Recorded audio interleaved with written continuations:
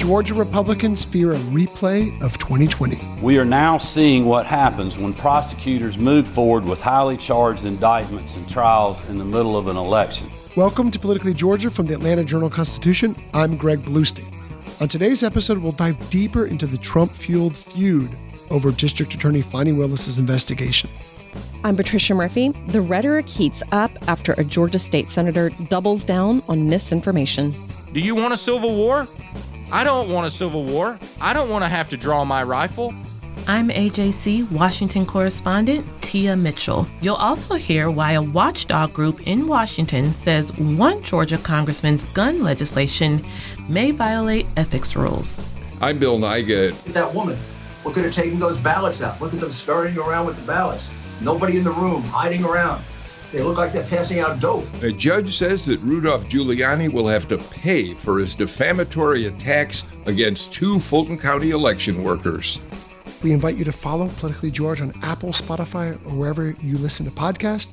And if you like what you hear, please leave us a review. And remember, we'll be expanding to 5 days a week on a daily show on WABE in just a few months. Guys, this is one of those weeks where we're just drowning in a sea of news. There's so much going on in Georgia, so much to unpack. That's why I'm so grateful for you guys in the show that we can do a careful analysis of all that has gone on in the last few hours and last few days. Greg, I think one of the problems is it's not just information. It's like a fire hose of information, but it's also misinformation. It's something we've really struggled with this week. We've been getting information from all corners, and some of it is just not true, and it's something we have to deal with. We really had to do a lot of this in 2020, checking, fact-checking, double-checking, triple-checking, and it really feels like we are back in that space today. And I also think this week has shown the growth, the maturity, and the leadership from Governor Kemp, so I can't wait to dig into that. But you know, I think when it comes to fact-checking, the Rudolph Giuliani story is going to be very interesting to talk about because he got a big fact-check from a judge who issued a summary judgment against him in his defamatory statements about Ruby Freeman and Shaye Moss. In the form of a 57-page scathing ruling that we'll talk all about in a few minutes. Before we hit break, we invite you to follow Politically George on Apple, Spotify, or wherever you listen to podcasts. And if you like what you hear, please leave us a review. And remember, we'll be expanding to 5 days a week on a daily show on WABE in just a few months. This is Politically Georgia from the AJC. In Atlanta, one voice has stood out for over 4 decades. An AJC original, The Monica Pearson Show. Let's talk about how you got to ESPN. Revealing interviews. You are known as America's doctor, but I want to know who you were before that. When you have a different name, you have different color skin, it can be tough. With Atlanta's most famous faces as you've never seen them before. I'm telling my story. This is the American dream. The Monica Pearson Show, streaming now on AJC.com. Hip-hop is a product of black people. It's a product of black song and celebration. The Atlanta Journal-Constitution presents hip-hop's most pulled elements are pulled from the South. A Southern hip-hop story. We always go back to that moment of the Source Awards. Everybody wants your rhythm, but they don't want your blues. The biggest names in hip-hop. Atlanta is still the mecca for hip-hop. 50 years. No one can deny one film. The power of the South now. The South got something to say. Streaming now at ajc.com/hiphop. And we're back to Politically Georgia from the Atlanta Journal-Constitution. And we had a doozy of a press conference from Governor Brian Kemp, who noted the same thing that we noted in the Morning Jolt this week, which is that a haunting pattern is emerging in Georgia with Donald Trump-fueled lies. Because back in 2020, we remember that Trump and his allies pressed Georgia lawmakers to overturn the state's election and then vilified Governor Brian Kemp and legislative leaders when they refused to break the law to invalidate the will of Georgia voters. Well, now Donald Trump and his allies are pressing Georgia lawmakers once again to do something that is legally questionable and politically impossible. They want Georgia leaders to impeach Fulton County District Attorney Fani Willis after she brought indictments against Trump and 18 of his allies. Let's listen to what Governor Brian Kemp had to say at a press conference earlier Thursday. There have been calls by one individual in the General Assembly and echoed outside of these walls by the former president for a special session that would ignore current Georgia law and directly interfere with the proceedings of a separate but equal branch of government. Patricia, I'm having all these flashbacks to that fraught time that we both covered here in 2020 in Georgia when we saw all these pro-Trump fantasies about election fraud first start out in the far-right media and then take root with activists, with rank-and-file Republican lawmakers, and it turned the state capitol into a noxious, toxic atmosphere with threats leveled against the governor, the lieutenant governor, legislative leaders, rank-and-file politicians. I'm just seeing a replay of that. Yeah, it is just deja vu all over again. It is literally the strangest feeling to watch all of this unplay, particularly knowing now what we didn't know then. However, what feels really different about this moment is how fast Kemp and House Speaker John Burns and sitting state senators, even freshmen who, go back to 2020, lower level members were very loath to speak out and say anything. This has happened immediately. We have, within a day of Colton Moore starting to spread a lot of misinformation, we have the House Speaker come out very quickly, and we could talk about his response. The very next day, Brian Kemp comes out, has a press conference meant to talk about hurricane. Really, he's talking about a different kind of storm that's happening in the Capitol, and just says unequivocally, a special session is not happening. This is a grift. He really referred to this entire scheme as a grift. In 2020, we saw a lot of kind of roundabout response saying, let the process play out. We don't know exactly what happened. I have some questions. But this has been, I think, particularly because it was informed by how everything happened and how toxic it was, to your point, how serious the death threats became. The response at the top levels of Georgia Republican leadership has been very different, and we'll have to see if it has a different result on those grassroots this time around.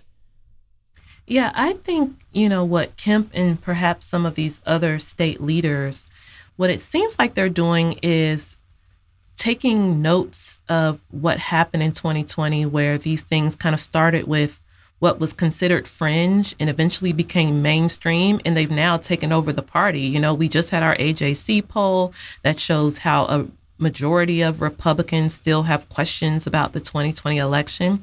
And I think what Governor Kemp is wisely doing is saying, no, we're going to nip it in the bud. We're not going to let this catch fire, or at least we're going to try our best not to let it catch fire, to come out very strongly, very directly. I think that's also a difference.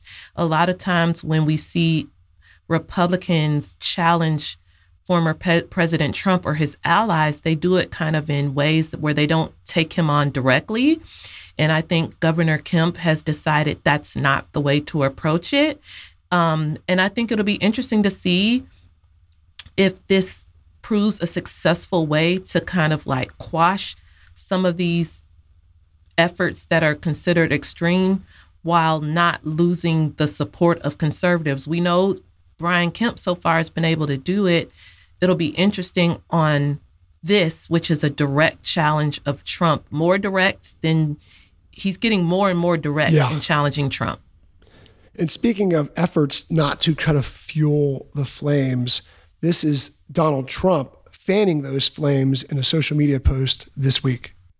Highly respected Georgia State Senator Colton Moore deserves thanks and congratulations of everyone for having the courage and conviction to fight the radical left lunatics who are so badly hurting the great state of Georgia and, frankly, the USA itself. Failed DA Fani Willis, who has allowed Atlanta and Fulton County to become a record-setting murder and violent crime war zone with almost no retribution for those murderers, shockingly indicted your favorite president, me, for a perfect phone call. She is very bad for America. She is very bad for Georgia. And the bottom line is we're going to win. We're going to turn our country around. I want to thank the great people of Georgia for putting up with this crap. Former President of the United States, Donald J. Trump, Greg Bluestein.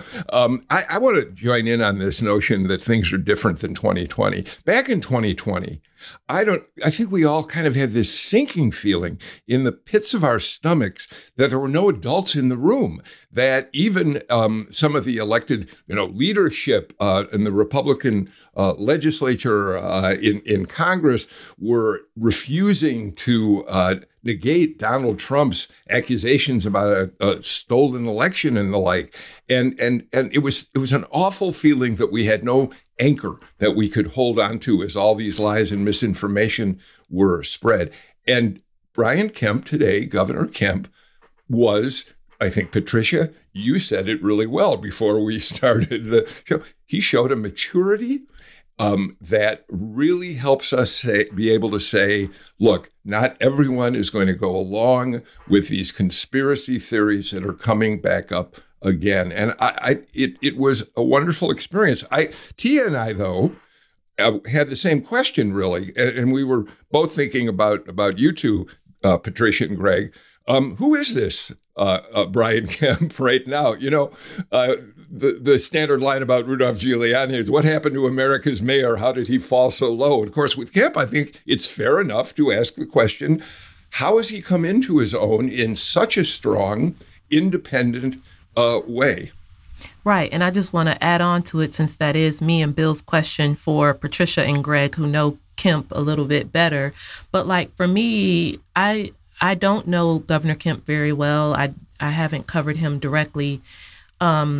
But just watching him from afar, I remember, in 2018, he kind of branded himself as this politically incorrect conservative, and he was going to drive the illegals back to where they came from. That's something he said in a campaign ad. He's toting guns. Of course, he was branding himself as the conservative guy, which I understand that doesn't necessarily mean being in lockstep with Trump. But I remember even after 2020 or during 2020, he was still trying to curry favor with Trump or not get on Trump's bad side. I remember he went to the White House even after Trump had criticized him directly. He went to the White House and went to a Christmas party and was trying to stay on former president's good side. So I'm just surprised. I'm not saying it's a bad thing, but it does seem like he's showing a level of maturity and statesmanship and independence, quite frankly, that surprises me looking at his trajectory and where he started. What do you guys think? Yeah, I was there at the Cobb County Republican Party in 2017. I think it was April 1st, April Fool's Day, when Brian Kemp first announced he was running for governor. And what did he do? He announced he was running on a Georgia First platform. From the day one, his rhetoric had been echoing the former president. He was running as a Trump-branded Republican, whether or not he had Donald Trump's endorsement, which, of course, he wound up famously getting a few days before the runoff against Casey Cagle, which fueled him to a runaway victory over the one-time party favorite. And we've seen him change from this sort of Trump-first Republican candidate to a more mainstream Republican. Has not changed his policies. I've said this a million times. He'd say it to anyone who knows the governor would say this. He is no moderate, right? He might be winning over moderate voters with these stances on Trump, but he is one of the most conservative governors in Georgia history, especially in recent years with his stances on immigration and guns and abortion and you name it. But at the same time, he's managed to appeal to a block of voters, especially moderate swing independent voters who are fed up with Donald Trump, by standing up to him. In 2022, he did not talk much about Donald Trump at all. You would not hear him say a bad word about Donald Trump.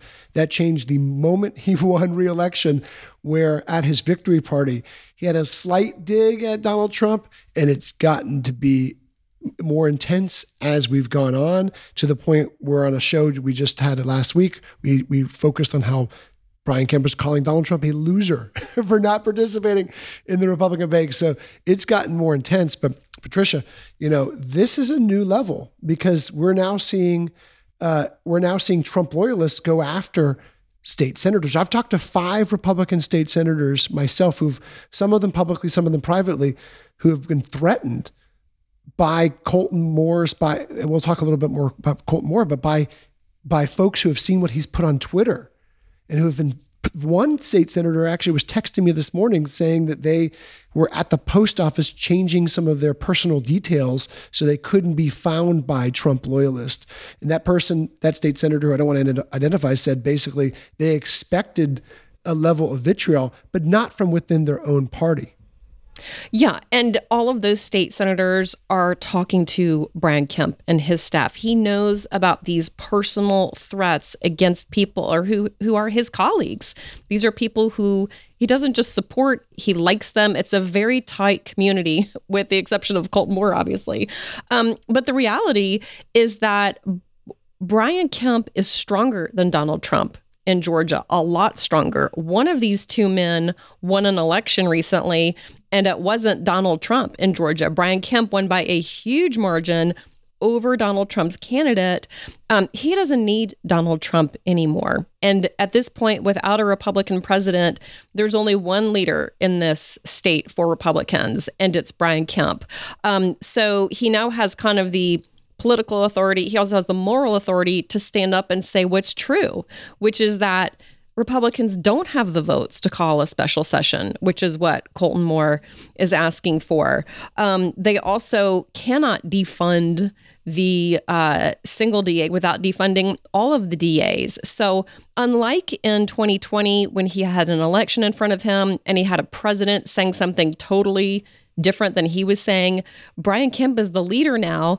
And I think he's just displaying that leadership because he can, and frankly, because he should, because these people are in danger the more threats get ratcheted against them. Yeah, and Governor Kemp made that point during the news conference today. He said he knows full well what it means to be threatened. He and his family have experienced threats over a period of time as the intense political atmosphere has become so divisively partisan. But I'd like to point out what I think is interesting about the way Governor Kemp talked about Fani Willis's case and the way that Burt Jones did. Governor Kemp thinks it's politicized. He has not said that he doesn't think there's some political motivation behind Fani Willis going after the former president. But he did say today that, and I don't have the quote in front of me, Greg, you may remember it more specifically. He did say today he's seen nothing so far that she has done that would lead this new commission that's going to look into whether DAs are acting with integrity or not, that would lead her to be called before that commission. So he did say something to that effect, Greg, and then mention that, but I want to talk about what Burt Jones said. Yeah, well, let's get to the governor's exact comments right now.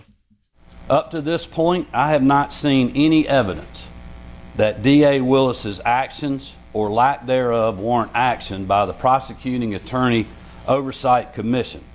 But that will ultimately be a decision that the commission will make. Regardless, in my mind, a special session of the General Assembly to run around this law is not feasible and may ultimately prove to be unconstitutional.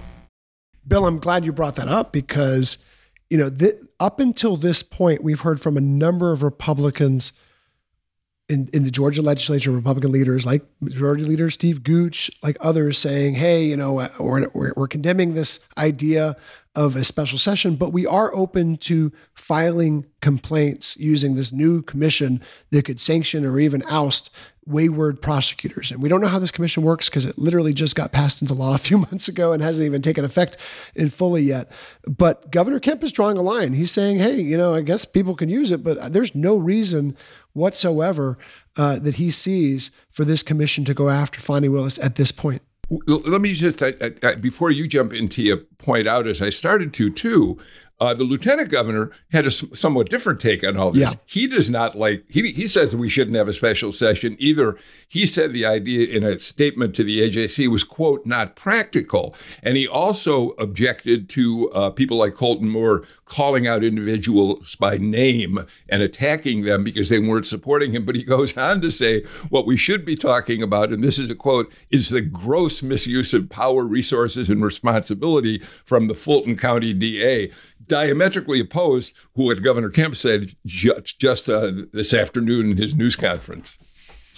my question, I guess I'm confused, because what is it for then, if it's not to go after prosecutors when the Republican leaders, or, if at some point Democrats get in control, isn't the whole point of the law to go after prosecutors when you don't like how they're prosecuting crimes? You think they're either over prosecuting certain crimes or under prosecuting certain crimes. So in that way, I think it is for those who do want to go after Fani Willis. I'm not saying it's right or wrong, but that kind of is what this commission was created to do.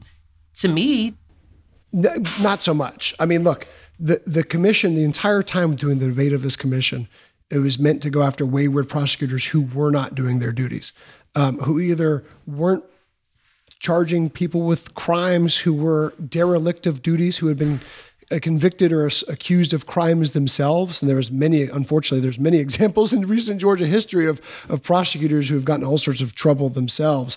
The example that lawmakers often made was that of Deborah Gonzalez, who is the Athens DA, very liberal, very progressive, who was not bringing a lot of cases, drug cases to court. This is a different scenario, and I've talked to veteran prosecutors who may or may not be serving on these panels privately, who said, "Look, in this case, Fani Willis delivered a true bill of indictment. It's a lot harder for them. I mean, even if we see some of these complaints filed against Fani Willis, I wouldn't be shocked to see them summarily dismissed, because this isn't about not doing your duty. This is more, she did her duty. She got a grand jury to indict Donald Trump and 18 other defendants. So it's a lot harder for a commission to kind of go after for that, rather than you're seeing, the Deborah Gonzalez's of the other examples who are not doing their duty, who are being investigated for that. So that would be the difference there. But Bill, I want to go back to something you said earlier about Burt Jones. And to me, this is the dynamic that could be shaping 2024 in Georgia, because Burt Jones is fast personifying the pro-Trump wing of the Georgia Republican Party, while Brian Kemp is embodying the mainstream wing. And the way these two politicians figure out and work out their differences, but also press their own agendas, and how they respond to things like this. Because look, the day after Brian Kemp calls Donald Trump a loser, what does Burt Jones do on Twitter after he gets arrested? Says that this is an episode of a DA who has gone way beyond her duty, and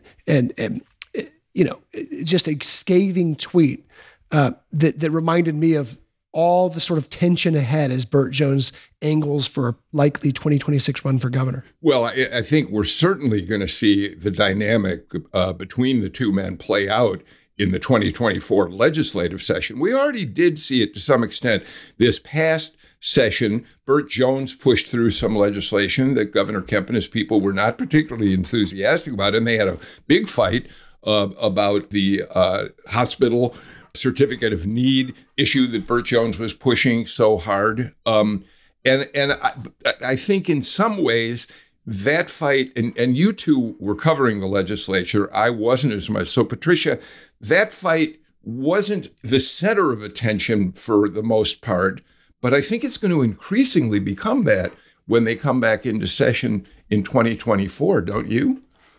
I completely agree. I mean, I think that there's no question that as these lawmakers come into session, that's going to be a key dynamic going forward. I think it's also really important to remember that for all of these Republicans who are considering statewide office in the future, they have an audience of one. That's Donald Trump.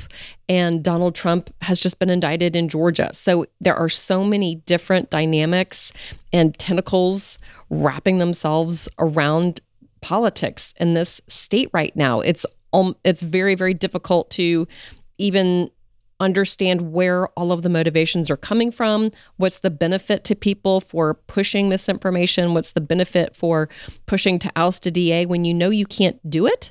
That a lot of times there's just one road back to Mar-a-Lago, and that explains a lot of this activity.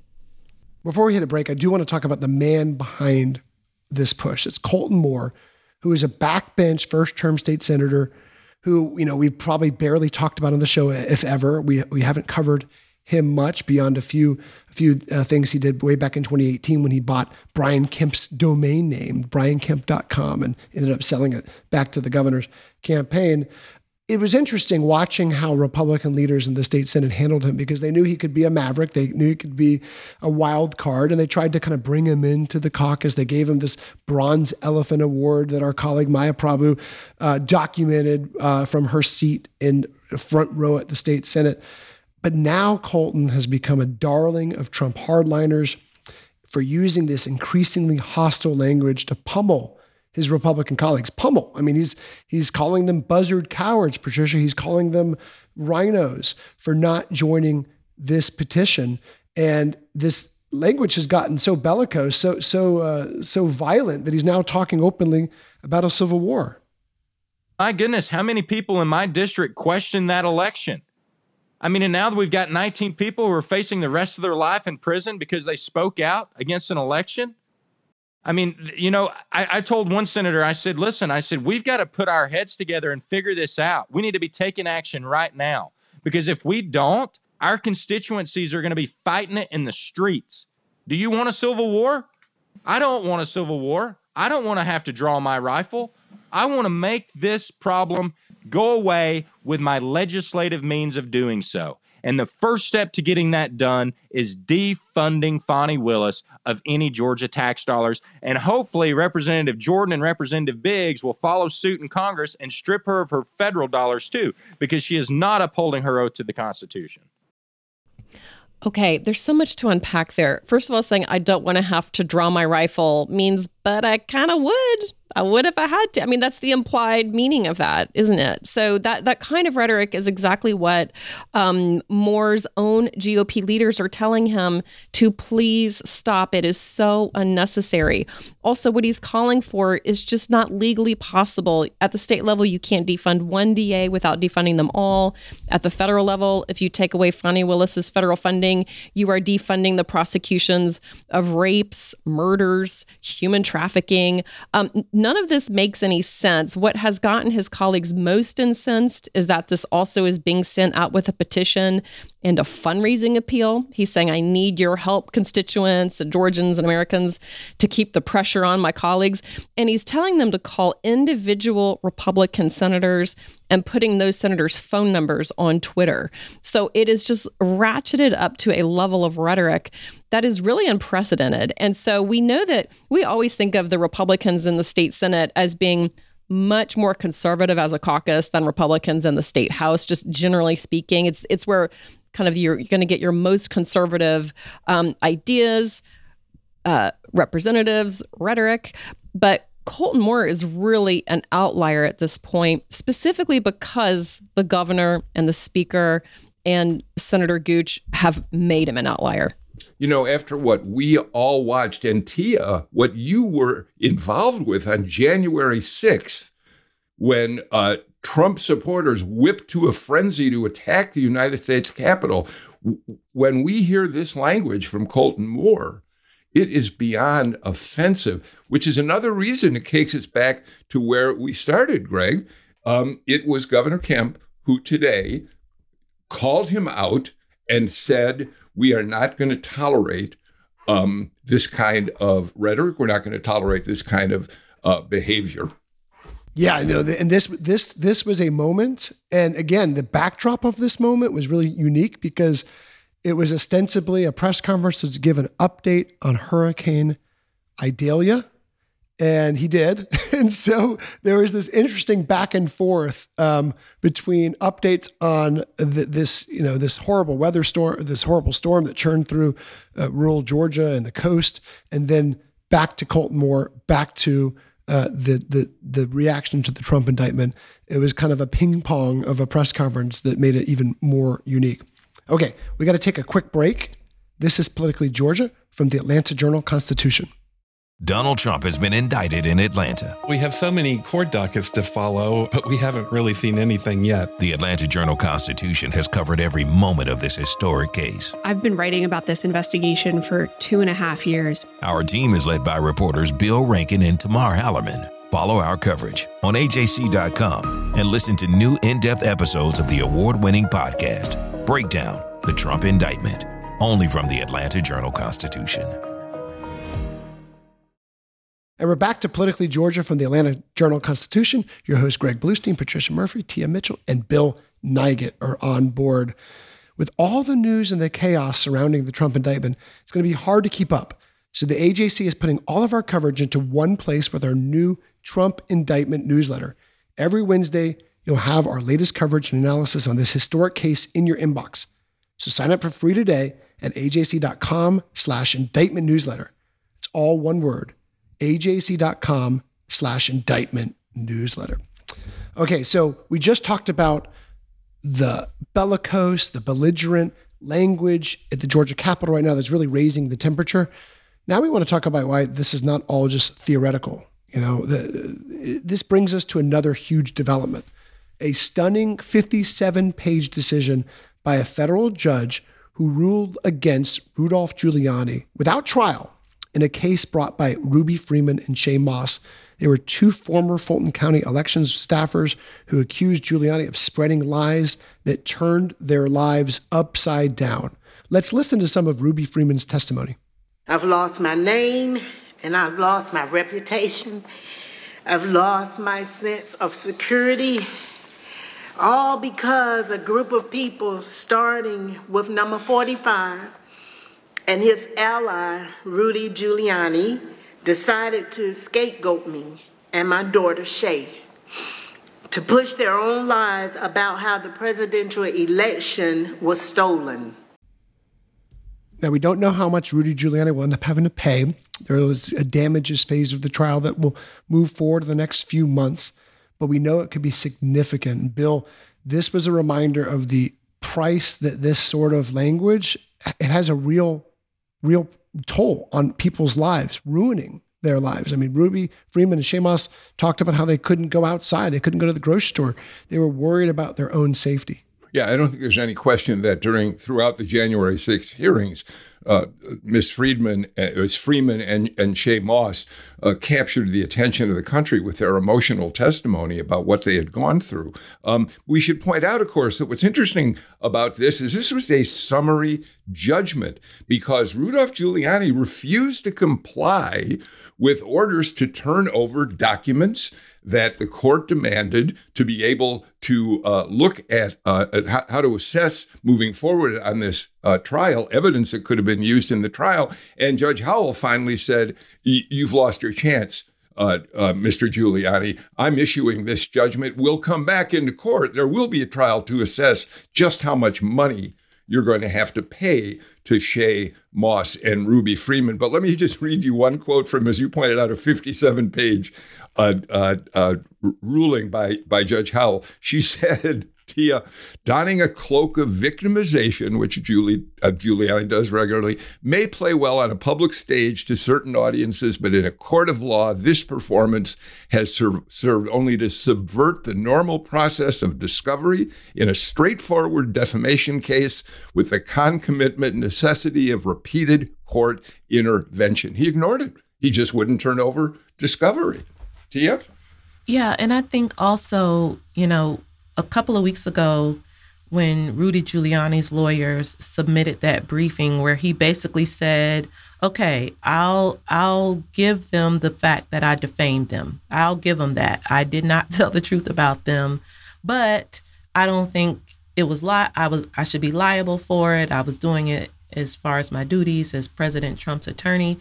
But once he admitted he did not tell the truth about them, the outcome isn't surprising. However, the caveat to me is it looks like Rudy Giuliani's broke.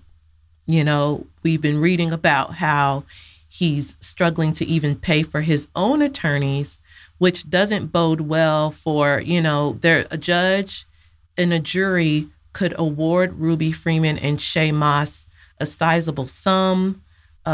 We've seen some defamation cases come back, especially the damages. We've heard them talk about the damages to them personally and professionally. I think they're going to make a compelling case for damages, but it's like, will they ever see a dime from Rudy Giuliani is the question.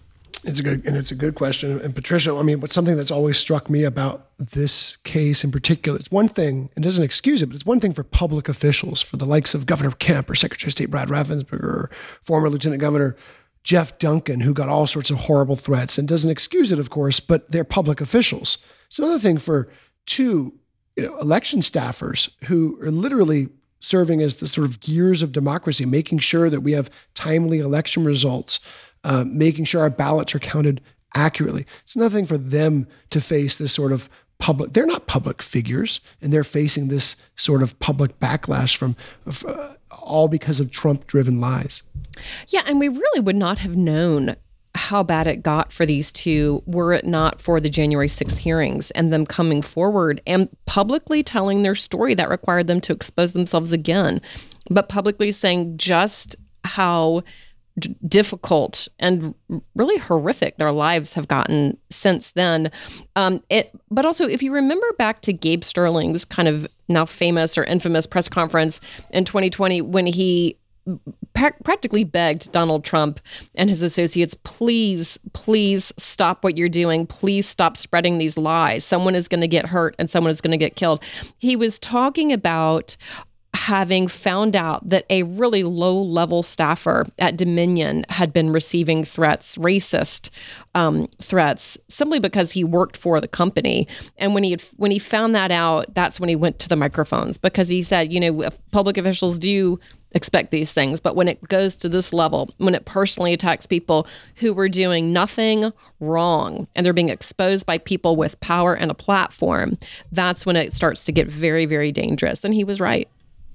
Tia, before we hit a break, I want to shift gears and talk about a story that you developed this week about Congressman Andrew Clyde, who owns gun stores in Athens and Warner Robins, and has made it clear that as a member of Congress, he wants the federal government to relax restrictions on gun ownership and possession. Now he's facing scrutiny from a watchdog group. Yeah, this was an interesting development. The watchdog group points out that Andrew Clyde talks about legislation, advocates legislation, has sponsored, written bills that in theory could affect policy in ways that affect his personal wealth. And I think that's something that has been taken for granted, quite frankly. We knew that he was a gun store owner when he was elected, and we knew that defending the Second Amendment, wanting to relax gun restrictions has been a pillar of his time in office already.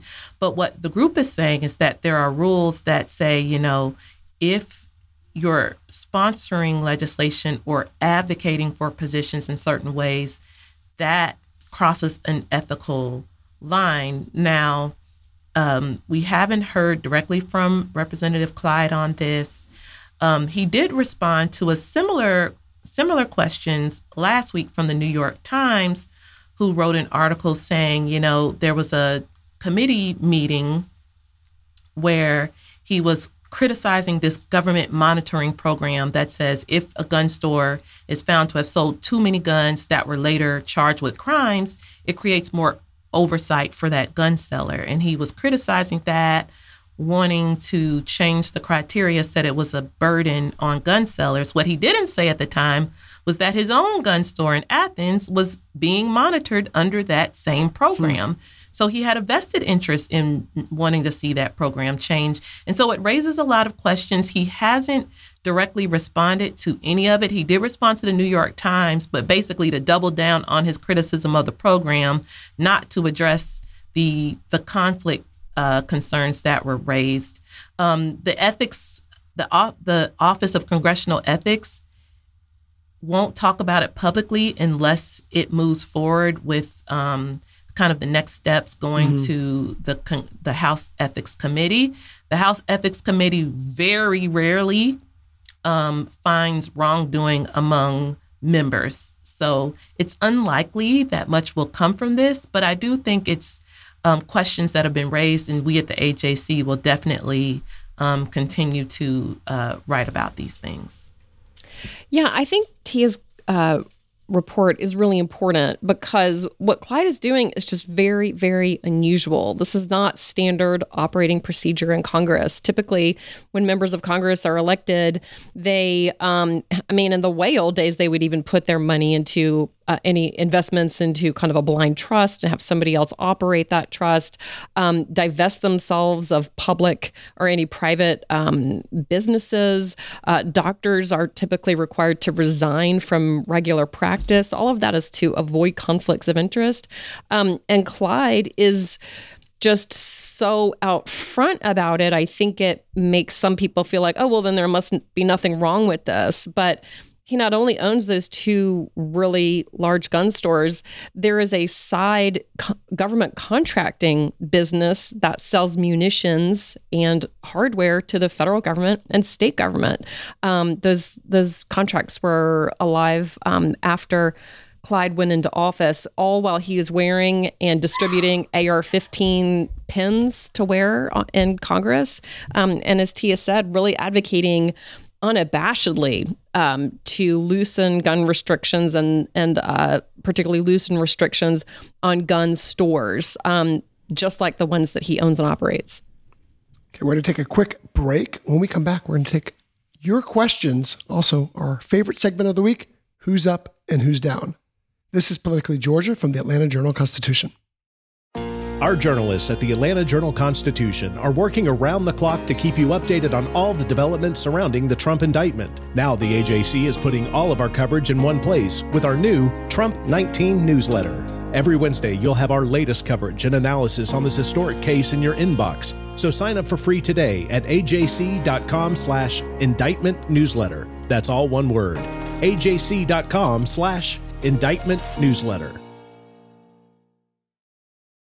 Welcome back to Politically Georgia from the Atlanta Journal-Constitution. I'm Tia Mitchell. I'm also with Bill Nigut and Patricia Murphy. Greg Bluestein had to jet, so it's just going to be the three of us for the rest of the show. Before we get to our final topics, we want to tell you that we think the Morning Jolt newsletter sets the stakes and the agenda in Georgia politics, and you can get it in your inbox every morning, but only if you're a subscriber to the Atlanta Journal-Constitution. Join the community now by going to subscribe.ajc.com/podcasts and get 3 months of unlimited digital access for just 99 cents. That's 99 cents for 3 months of full AJC digital access. You go to subscribe.ajc.com/podcasts with an S on the end, and you'll always know what's really going on. All right, let's get to one of our most popular segments. It's the listener mailbag. Now, you can call the Politically Georgia podcast hotline anytime. Leave us a question, and we'll play it back right here on the podcast. Answer your question. It's easy. It's fun. You should do it right now. The number is 404-526-AJCP. That's 404-526-2527. All right. We've got a couple of calls lined up. And remember, Bill did right. Bill from Roswell. If you don't leave your name and where you're from, we're going to make it up. But Bill played according to the rules. So, Bill from Roswell, you're up first. My question is, with all the people fundraising from the Trump mugshot, can we, the people of Fulton County, claim any royalties here? Love to hear your answer. Bill from Roswell, if only Fulton County government, strapped for funds, could make it so. But no, unfortunately, no government agency in Fulton County will get any royalties from the mugshot. Donald Trump and his campaign take in all of the money from that ferocious mugshot that he took at the Fulton County jail. And I just want to point out, remember back in the 90s and the 2000s when there were like bots on the internet that combed all the sheriff's office for mugshots, created these mugshot websites. and they charged people to get their mugshots removed. And so just know that people have always made money off of mugshots that were in the public domain. Donald Trump may be one of the few to use it for political gain, but it's not unheard of for people to take these government release mugshots and make a buck off of them. Bill, the bad news is that if you are a Fulton County taxpayer, you just paid for that mugshot. Oh, that's even better. I hadn't even thought about that, Patricia. Oh. Shane, we got another one? We do. Tia, you did such a great job. You stole my thunder. I've been slaving away at the Politically Georgia hotline, but that was a wonderful, wonderful, wonderful job. Throwing to Bill. And thank you, by the way, for enforcing our rule. If you don't leave a name, we give you a name. We hold true to that. Next caller is Julie from Athens. Hi, a big fan of the podcast. Thanks to Patricia and Greg, and now to Bill. My question is regarding the Hatch Act and Mark Meadows, just why that's not more of an issue with regard to his involvement in the campaign, since he was chief of staff and clearly a federal employee. But anyway, if you could just address that, I'd really appreciate it. Thanks so much. I'll start now, even though Julie considers me chopped liver, but it's okay. No, I'm joking. I'm a new voice. But the Hatch Act and its relationship to Mark Meadows and the Fulton County indictment is something that I've been doing some research about, actually, and it's likely to become perhaps a subtext of his efforts to get the case removed to federal court. For those who aren't familiar, the Hatch Act prevents federal employees from using their government time for campaign purposes. So what is happening is, as Mark Meadows argues that all his efforts to support former President Trump's questions about the 2020 election, his efforts to overturn the election, he's saying he was doing it in his role as chief of staff. If it's ultimately interpreted that as chief of staff, he was taking part in electioneering or furthering a campaign, that could be a violation of the Hatch Act. Hatch Act violations, usually they come with a slap on the wrist.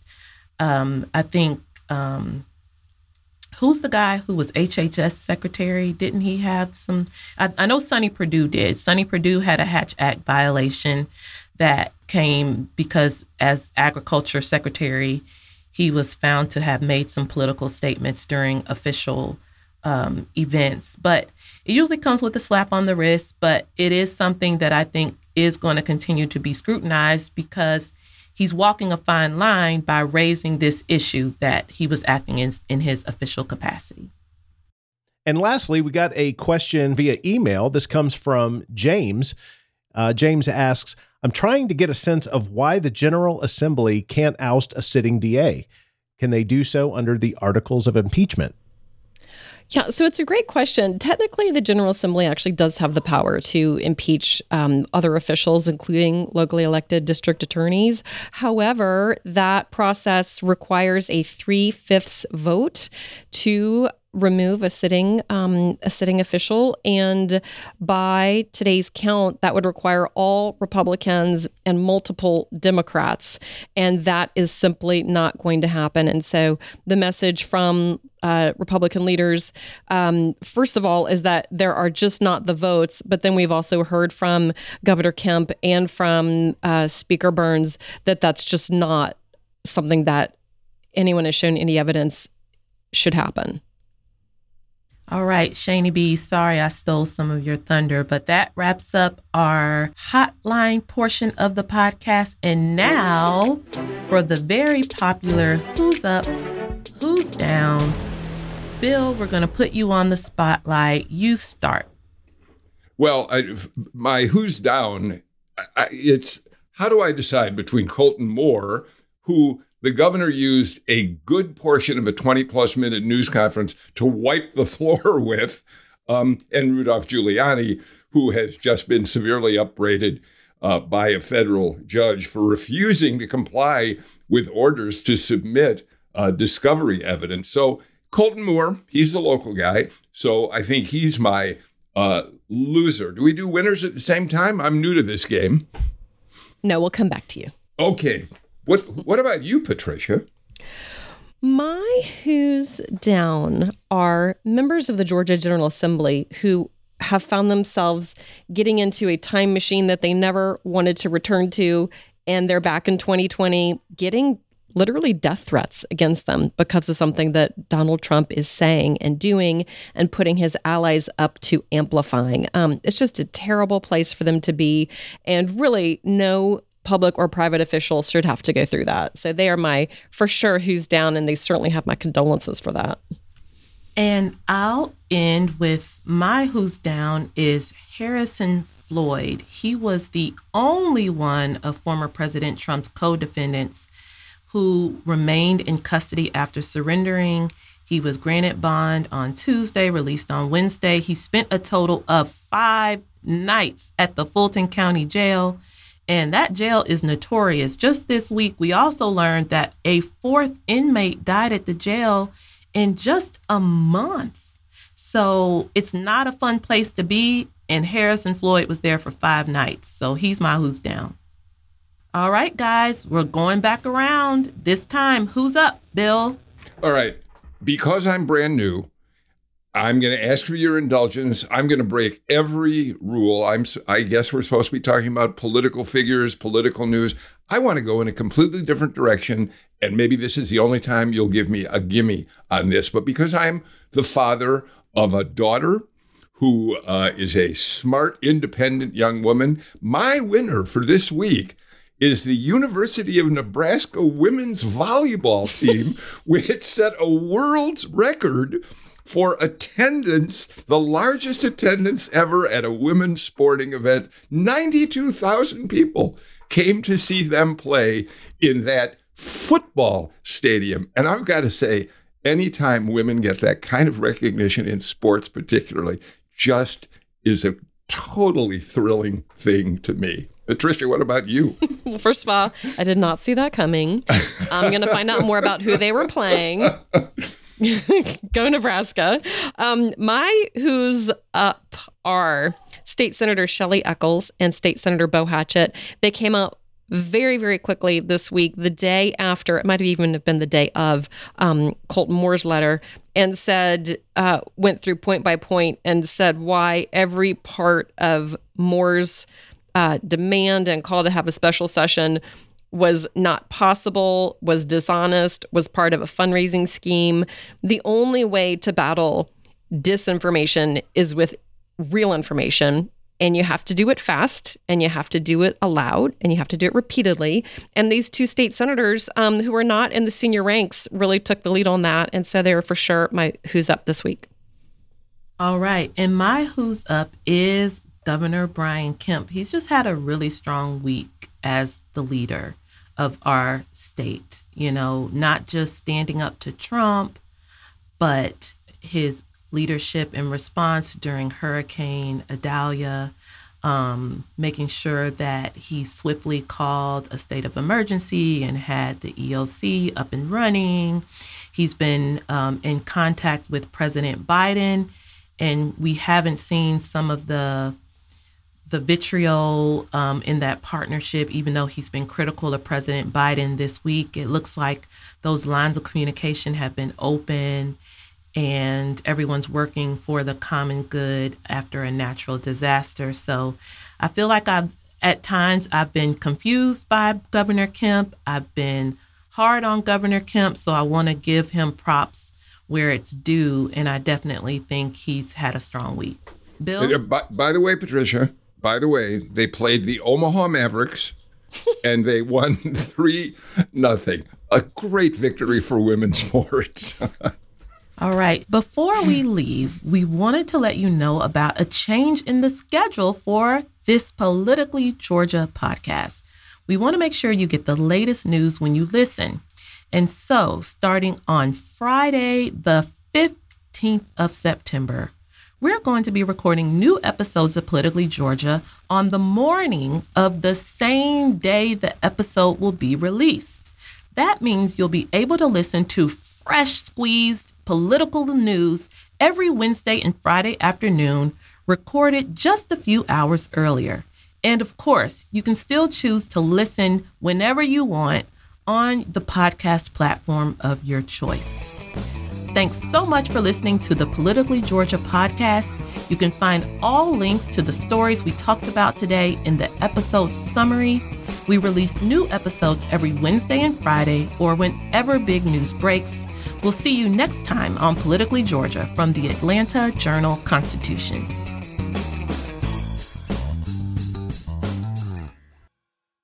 I'm Ernie Suggs, race and culture reporter for the Atlanta Journal-Constitution. And I'm Nedra Bone, lifestyle columnist. Atlanta has been known as the Black Mecca for so many years, but that means something different to everybody. It means everything to me. I've been living here for 24 years, and I am still amazed at how rich the city's Black culture continues to grow. Every day I wake up, I learn something new. Well, you all can learn something new by subscribing to the Atlanta Journal-Constitution's new newsletter called Unapologetically ATL. It's all about the people, the events, and the entertainment happening in Metro Atlanta that Black people might want to know about. Like historically Black colleges and universities. Atlanta's thriving art scene. And the city's growing neighborhoods. Wherever you live, we want to hear from you. We want to hear what issues are important to you. So subscribe today at www.ajc.com/unapologeticallyATL. Only from the Atlanta Journal-Constitution.